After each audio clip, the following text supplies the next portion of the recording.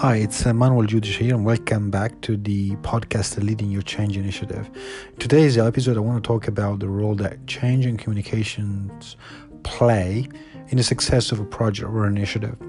My background, my educational background, I think it was 14 years ago, was actually in organizational psychology with a very strong focus on communication, internal employee communication. So I'm acquainted with, how people communicate, how they interact with each other, and what it is that works and what it is that doesn't. Concepts such as, tailoring your message to the respected audience, or communication is always a two-way process whereby a message is sent out, but then your audiences, the recipient of the messages, have to do something with it. They need to decode it. They need to understand it. There's a lot of scientific research done around the topic of communication. I don't want to go into that today. I just want to kind of extrapolate some of those learnings and that are gained from research and what's actually being tested in research centers and organizations in research context. It really apply to business change projects. Now, in my experience, and I've supported as a change manager, then a change consultant, and sometime, and most recently as a leadership coach, working with both new and established leaders in charge of these innovation initiatives. What you actually find is that communication and engagement are intangible aspects of any change project. Every conversation you have every single day, or anyone in your project team has every single day within your project, as well as with a stakeholder group or a person outside of your project team, that is already a piece of communication. Right? Any exchange is actually communication. Obviously, it's not really practical to define it that way, because you say, so how can we be on top of every single communication that every single person or professional in my project team has? Now, I just really want to create a very simple model. I want to share a very simple perspective on business change. Oftentimes, change projects or change management or business changes in this kind of very almost esoterical, intangible aspect. What does it mean? What are we creating? We need to manage change. What's the purpose of it all? How does that help? I really want to simplify it. When it comes down to the communication, you really have three macro stakeholder groups. You have senior leaders that have vested interest in a return on the investment. They have a business case. Any change project has been aligned to a strategic initiative. There is a vision, and senior executives have a vision that has to be operationalized through a strategy, and the strategy actually maps out what programs of change we need to pursue versus what technology we need to invest on, for example, right? So the first stakeholder group is your senior leaders and stakeholders that might be at an executive level, might be on a level down, but still senior leaders that need to see tangible, concrete benefits from it, be it operational benefits, financial benefits, control benefits, commercial benefits, and benefits of different kinds. Now, these are your senior stakeholder groups. Then I'm just going to group them as one macro list. The second group is actually your change team. I define it as change team because different organizations will name it in different ways. You have PMO organizations, so project management organizations. You have change organizations. You have project delivery people, program managers, delivery managers. And then within those teams, you have developers and lead developers. When I talk about the change team, I'm actually referring to every single individual as part of your project that is involved into introducing the change. It doesn't really matter what the expertise is. There might be a tester, maybe a developer, a development lead, an IT consultant. That is irrelevant. According to the definition, so to simplify things, each and every one of these people are introducing the change, so they are part of the change team. And ideally, this is a team that's very close knitted, very coordinated, and they're all pulling in the right directions. So this is your change team, the people that are introducing the technology, their project. They lay out the plans, project managers. They kind of manage different projects at the same time as the program managers. And then you have the developers, you have the HR trainer. So kind of render this. You also have, as part of these teams, oftentimes representative for the business, like users, change champions, and change networks. They actually are pulled into as temporary resources to support the project. And these are also part of the change team because they play a pivotal role in making it succeed, in making it work, right? So that's the second macro group of stakeholders. So we're talking about the change team. The third group of stakeholders, for the sake of simplification, these are your impacted business audiences. These are the people across your business. They are business oriented. They perform HR functions or finance or procurement or IT or commercial, like sales, legal. They basically perform the tasks. Their activities are relevant and they follow KPIs are relevant to their specific function and expertise. Right? So I want to call this. So these are the people that usually are impacted by the change. They are the recipient of the change. Now, I don't like using the word recipient, but I'm just kind of really simplifying the concept of communication, because there's a lot of details around the process of communication. But we basically have three macro stakeholder groups. We have senior leaders, we have your change team, and we have the impacted stakeholder groups. Now, in my direct experience, and there is a lot of literature that actually I've published an article recently really called out, is in the orders of millions of dollars, the amount of the financial loss that comes down as a primary root cause, a poor communication mechanism within a change program, within a change project. But without going into details of that, so we've established we have three macro groups of individuals. We have the people that are invested in the change, have a vested interest. The people that are going to be managing it, introducing it, either as temporary professionals or part of as permanent resources in your business. And you have the impacted business areas. Now, as I was saying before, is communication engagement. I think that's very intangible. People don't see the strategic side of things.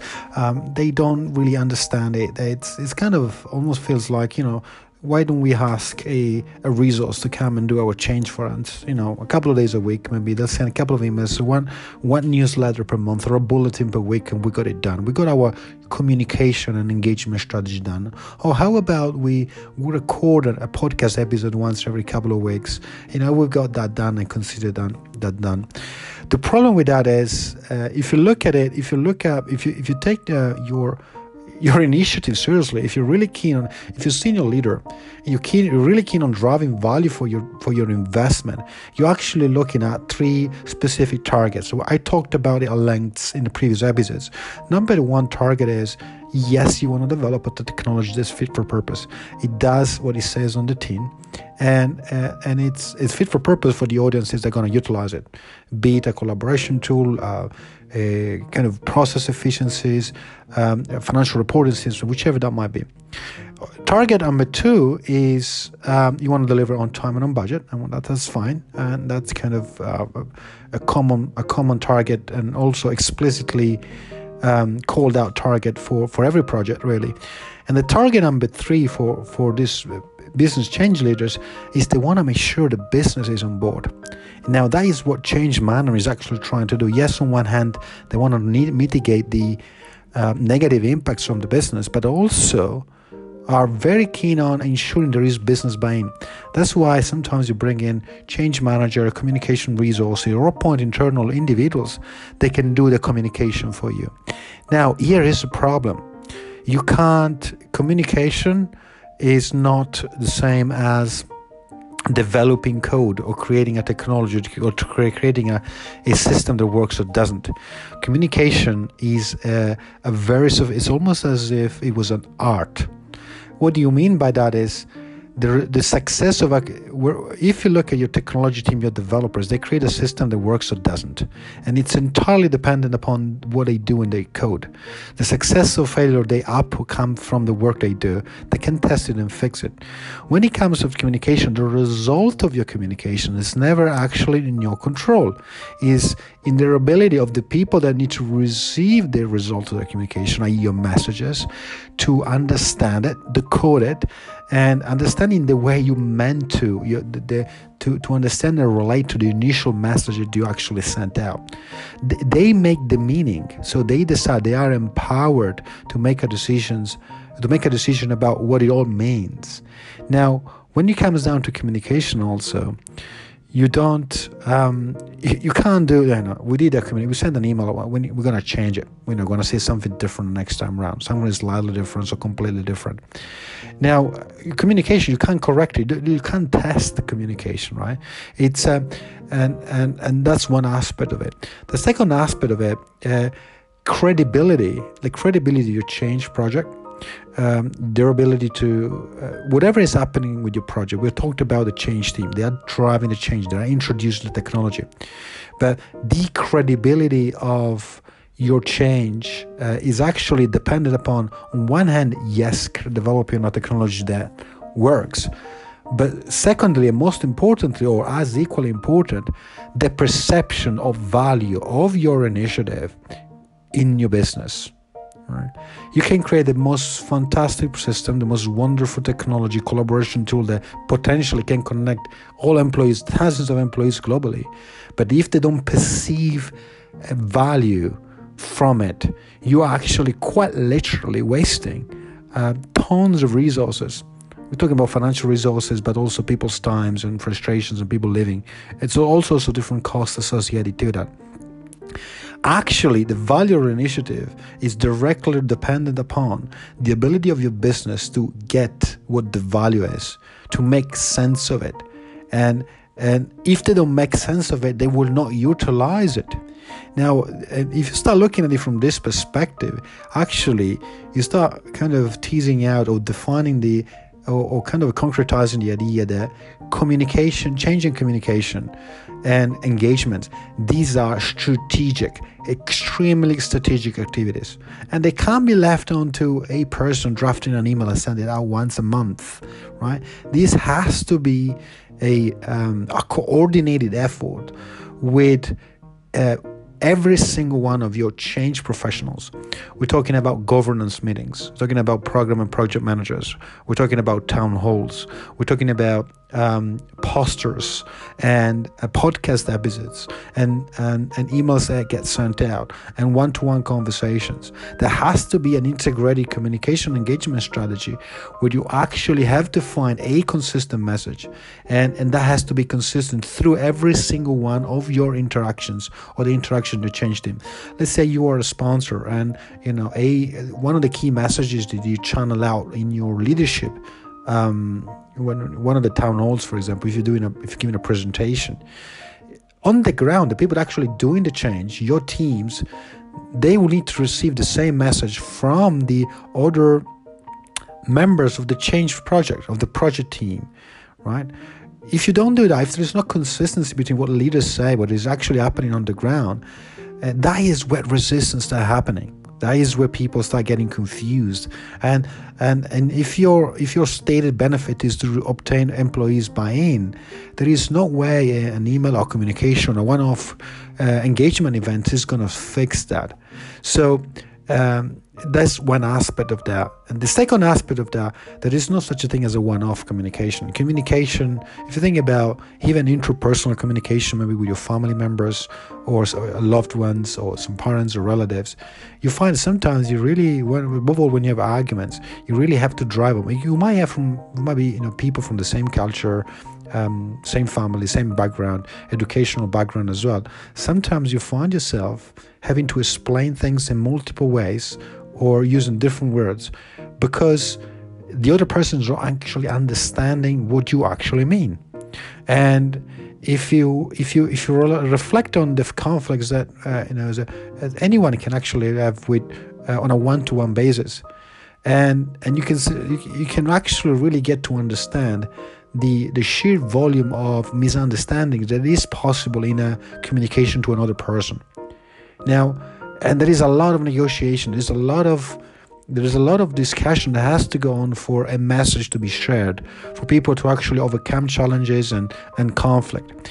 Now, when you're talking about the three macro stakeholders that we defined at the beginning of this podcast, you're talking about a change team that has to consistently communicate to the entirety of your business. We're talking about 20, 30, or even more change professionals. They constantly talk to your business. Through workshops, through webinars, through emails, through conversations, through phone conversations, and the message you send out there as a project team is absolutely critical in ensuring that your business is on board. And by the way, if this message is not consistent, that will create credibility damages to your project. But also, it has to be consistent. These projects, the lengths can go from 3 months up to 2 years or even more than that. And it's not sufficient to have a message defined up front, a common strategy defined up front, but the entirety of your team needs to know what are the top three, what is the technology going to do. Right? What is the business benefit to the stakeholder groups? Because they need to be empowered to bring it out in conversation every single time they have a workshop. Unfortunately, my experience is a lot of the project teams that I work with, they're not equipped with a knowledge and understanding of what the communication is about and what are the mechanics of the communication. So they really end up talking and boring the business, actually putting people off or creating resistance, because they talk in a level of detail no one understands. Many people across the business don't care much about the code that is behind a technology, actually care about the features that technology will do for them. So communication is a really complex process, and it's almost considered as a art, right? But I believe there is a set of skills that each project team, each program team needs to be able to develop and consistently communicate. And it is absolutely possible. One of my key passions when I work with clients, when I work with projects, it's really to lay out, set up and run some communication session where actually you get your teams acquainted with the ideas of how communication works, how messaging works, what kind of accountability do you need to take in delivering a message, because the way you deliver the message is actually your responsibility. The way it lands into the business is your responsibility as a member of a change team. So this point is really overlooked oftentimes, as I mentioned earlier on, but I believe that the stated benefits of and the investment organizations are making into developing change capability. Everyone talks about developing change capability, and I think that's really important.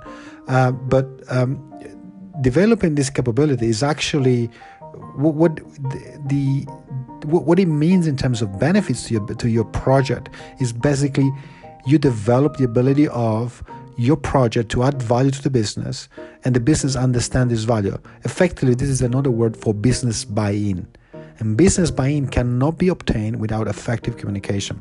As you can tell, I'm very passionate about this, but to really summarize the points up to now is communication and engagement is a strategic function of your change project. If you want to have the business on board, if you want to deliver on time, on budget, if you want to develop a system that is fit for purpose, you need to be able to have a communication and engagement strategy that is really well refined, well thought of, and well planned out. But also you have to be able to develop the skills in your change in your project teams to communicate in a way that is jargon-free, that is user-friendly, and the business understands and can relate to. I'm really passionate, as you can tell, about this topic. I'd love to be here to have feedback from you, but also I love to be able to connect and hear back the challenges that you're facing. And if you think about it, your learning and development department, oftentimes, they are already running communication courses to your senior leaders.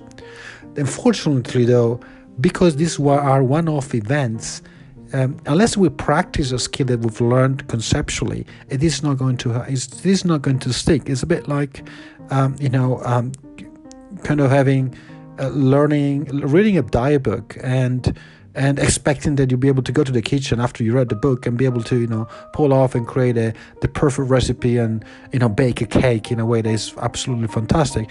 You just read it. So that is only potential knowledge. It's in your head, it's conceptual.